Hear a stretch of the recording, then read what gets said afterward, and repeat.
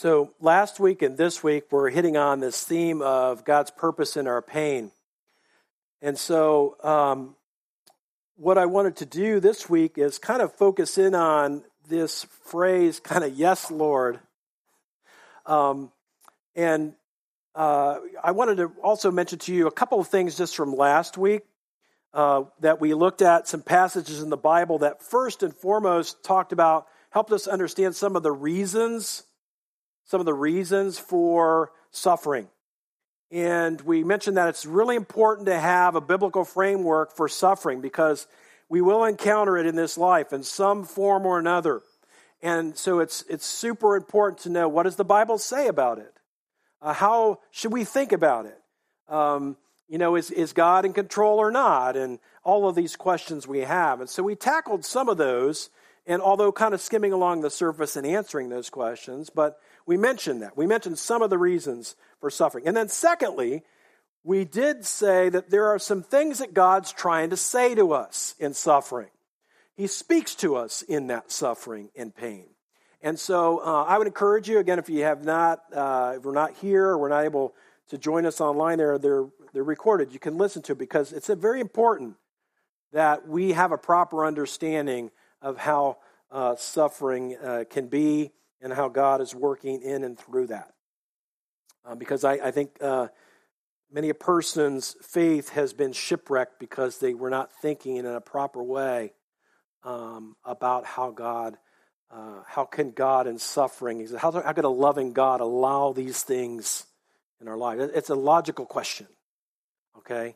And so, I will say too that if since we're only doing 2 weeks on this topic, if you are interested and want to learn from some people that have been through a lot of different suffering, you can, books are a way to do that. And by way of kind of testimony and pointing us to appropriate scripture, there's 2 women, their books I've been reading that help us with this. And one of them I mentioned last week, Elizabeth Elliot, and her book that is based on a series of talks she gave called Suffering is Not for Nothing. And then another book that I'm going to read a quote from you today, is called Hearing Jesus Speak Into Your Sorrow. Hearing Jesus Speak Into Your Sorrow. And it's by a woman by the name of Nancy Guthrie. Now, I point those out to you just because, when you talk about this particular topic in suffering, it can be very helpful not just to kind of just get the facts, ma'am, so to speak, but to also hear the personal story side of this, of God walking with someone through very difficult times. And that's what you'll get from those. And I'm sure there are other great resources. But I just wanted to mention that to you because some of you may want to look further into it just because of maybe where you're at, to minister to your soul as you're going through something, or maybe to answer questions you've had that we didn't get to answer. All right, so let me just read to you something from this book, and then we'll pray, and then we'll get into the scripture at hand this morning, okay? So in Nancy Guthrie's book, Hearing Jesus Speak Into Our Sorrow, she speaks about a part of her journey through grief. And in her case, in this particular situation, she lost a child, all right?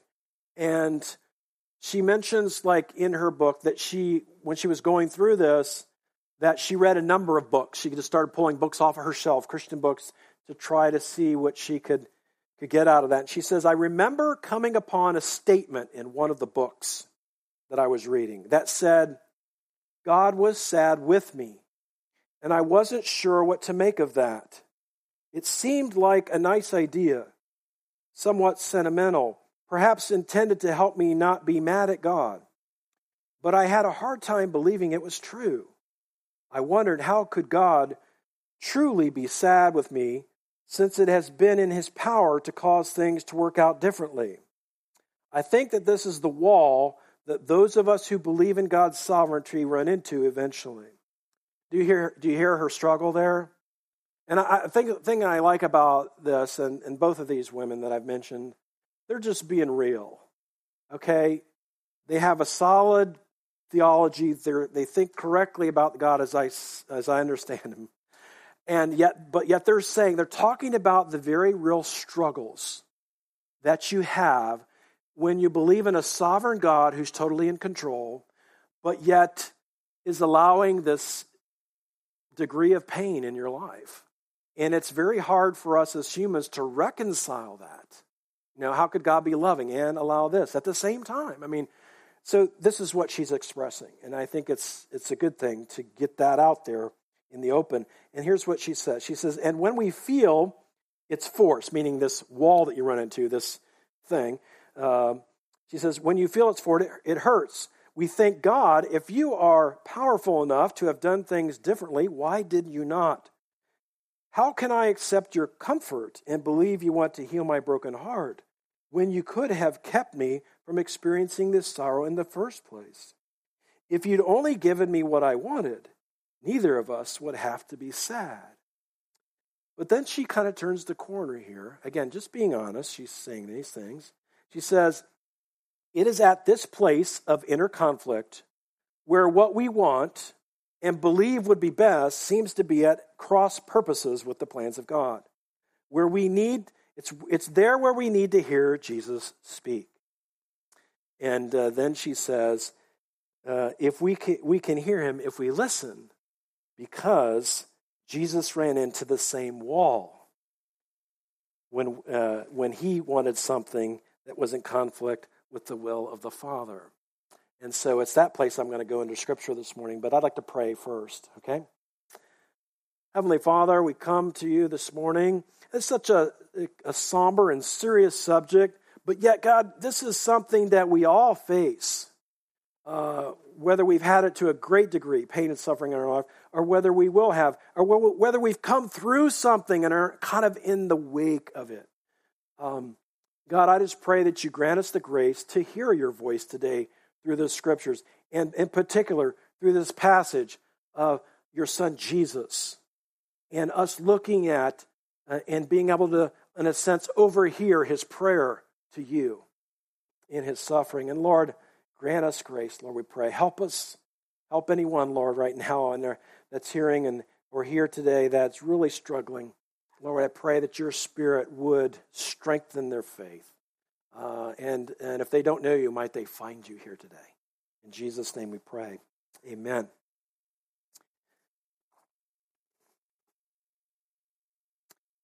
Now, I want to take a look at this passage here, and we're going to listen in on Jesus' prayer at the Garden of Gethsemane.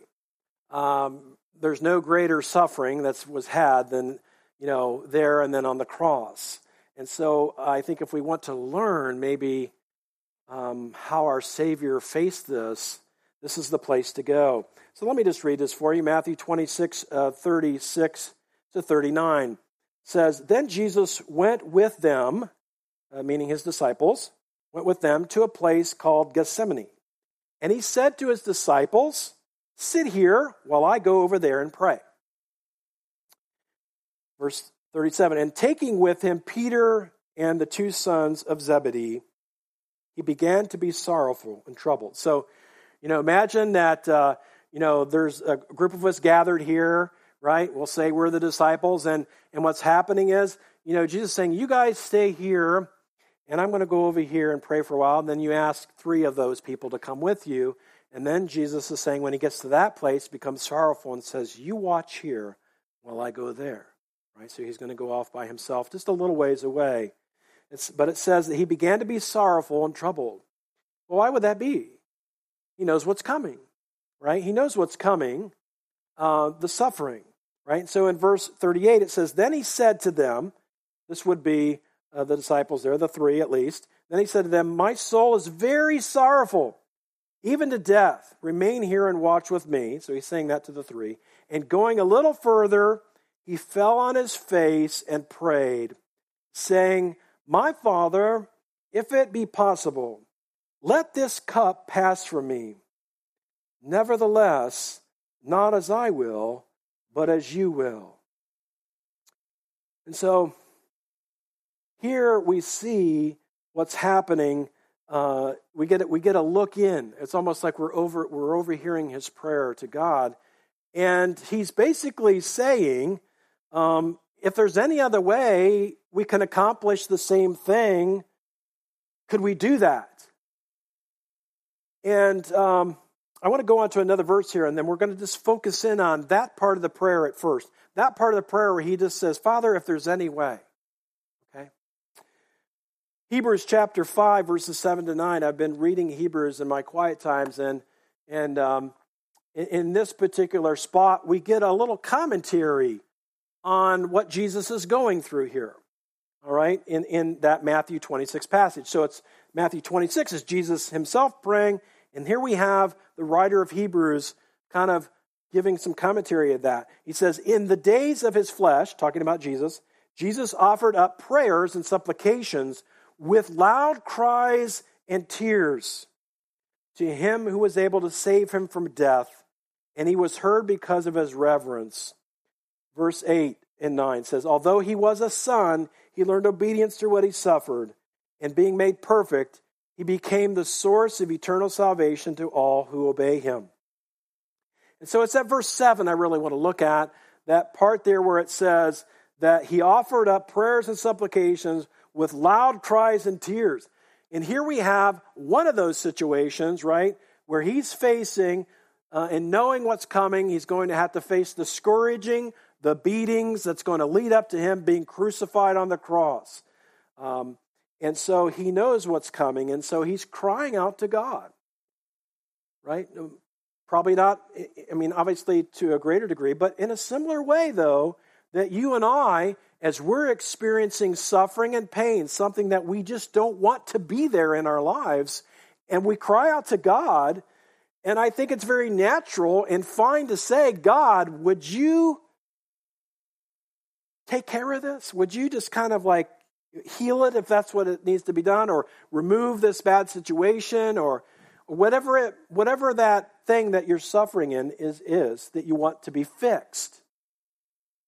And we should know, and I hope that you know, that you can pray about anything like this and ask God to remove that. You know, in other words, it'd always be like us saying, kind of like what Jesus said, God, if there's another way that you can accomplish what you want to do without this thing, could we do that? You know, and there's nothing wrong with that. There's nothing wrong with praying that way. Nothing wrong with asking God to fix it, to heal it, to whatever. We should pray about everything. And so this is what is happening here with Jesus, is that we're just looking in and we're seeing that Jesus struggled with God's plan of suffering as a human. Okay, sometimes we forget that. We forget that Jesus is not only God come in the flesh, but he's also human. Okay? And he struggled as a human. He never sinned, but he struggled with the pains that your body has. You know, I mean, all of those things. You know, and don't get me wrong, I'm not in saying this statement here that Jesus struggled with God's plan of suffering. It's not like he was not willing. Obviously, he was. In fact, there's a verse that says he set his face like flint toward Jerusalem, meaning he knew what was going to happen there, and he knew he's going to do it. But he's still struggling here. And I just look at that and I say, thank God I have a Savior that who knows what that's like, who knows what suffering is like, and is wrestling with not wanting to go through that and just saying, God, if there's any other way, please do that.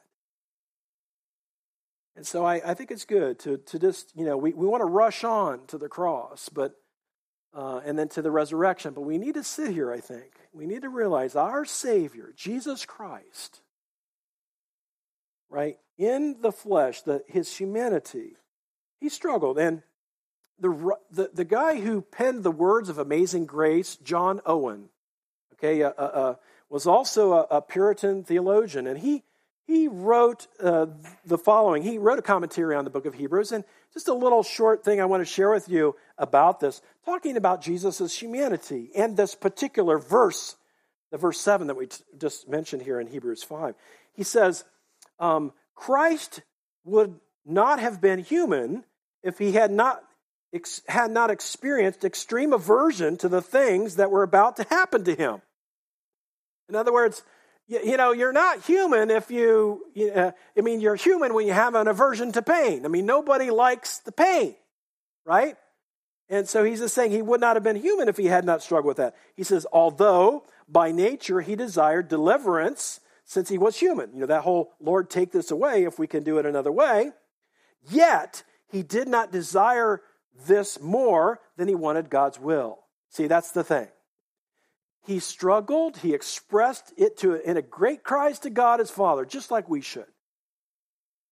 But in the end, he wanted God's will for his life and his purpose more than to be delivered from that pain, And that's really the crux of the message today. It's really saying, we should pour our hearts out to God our Father and let him know exactly how we're feeling. And we should ask for deliverance from whatever it is that we're suffering. That's key. That's important. Let me ask, have you done that? Right? If you're in, whether in the past or now, maybe you're in a situation now that you're suffering, or there's a level of pain in your life and you'd like it to be gone, and have you asked God to deliver you from that? Because he will sometimes do that, He will do that, and so we should ask that, right? The problem comes if we're not, though, willing to submit if God's got a different plan. That's where we would have a problem. There are some who would tell you in Christendom that they would say, listen, don't ever use those, if your will, do this, because if you do that, then now you've automatically shut down the possibility that God could do it because it's a lack of faith. I disagree with that. Our Lord prayed, Father, if there's another way, and then he said, but your will, okay? So anybody that's telling you that, which is typically in the name it, claim it camp, I'll say, that, many have this, I think, this wrong view of prayer that has a submission to it, right? And I totally understand and think that you can pray with full faith, God heal, right? And at the same time saying, but I trust you if you don't. I don't think it's a lack of faith. I think that's full faith either way. I've got full faith in God, not in the outcome. Okay? I think that's important for us to understand that. Again, our Savior did this. He prayed this. And so there's another verse I'd like to point out, and that is in 1 Peter 2:23. And again, I just tried to look at verses that kind of took a peek in at what Jesus may have been feeling and going through in that garden, okay? And this is one of them, I believe. It says, 1 Peter 2:23, when he was reviled, he did not revile in return. Ever been there? You want to give somebody a piece of their own stuff? Return evil for evil? We shouldn't do that, right? We let the Lord take care of that. When he suffered, he did not threaten, but continued entrusting himself to him who judges justly. And that last phrase in that verse, I got a little, that's interesting, when I also read it in the New Living Translation. And what it says in the New Living Translation is it says this. It says, he left his case in the hands of God. He left his case in the hands of God who judges fairly. So it's like what was happening is, when you get back to the garden there in Matthew chapter 26, right? After he says, Lord, if there's any other way, but then turns it around, and after that says, right, not as I will, but as you will. And that phrase is where we're at right now. That phrase is where he says, but I entrust my case to you, God. You're going to do whatever you need to do, and whatever that is the best and the most just thing, and the most righteous thing. And so there is this acceptance, okay? Part of the grieving process is an acceptance of what's happened. And part of suffering, as you walk through suffering, there needs to be some kind of an acceptance that, okay, God, if this is the way it's going to be, I accept it. And eventually we have to get there.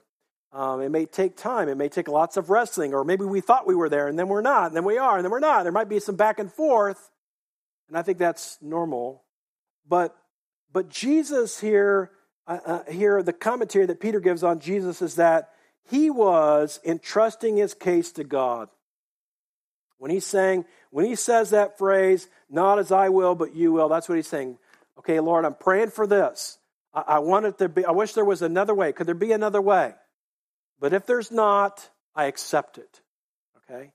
And I think that's a healthy way for us to walk in our suffering, that at some point, and I know Elizabeth Elliot said this, and I'm sure Nancy Guthrie would say this too, is that you have to accept that this could not change. This may not change. And be willing to accept that and be okay with that because you know the God who's behind that. So in many ways, this message today and last week's message kind of dovetail. The trusting and the accepting. It's kind of two sides of the same coin.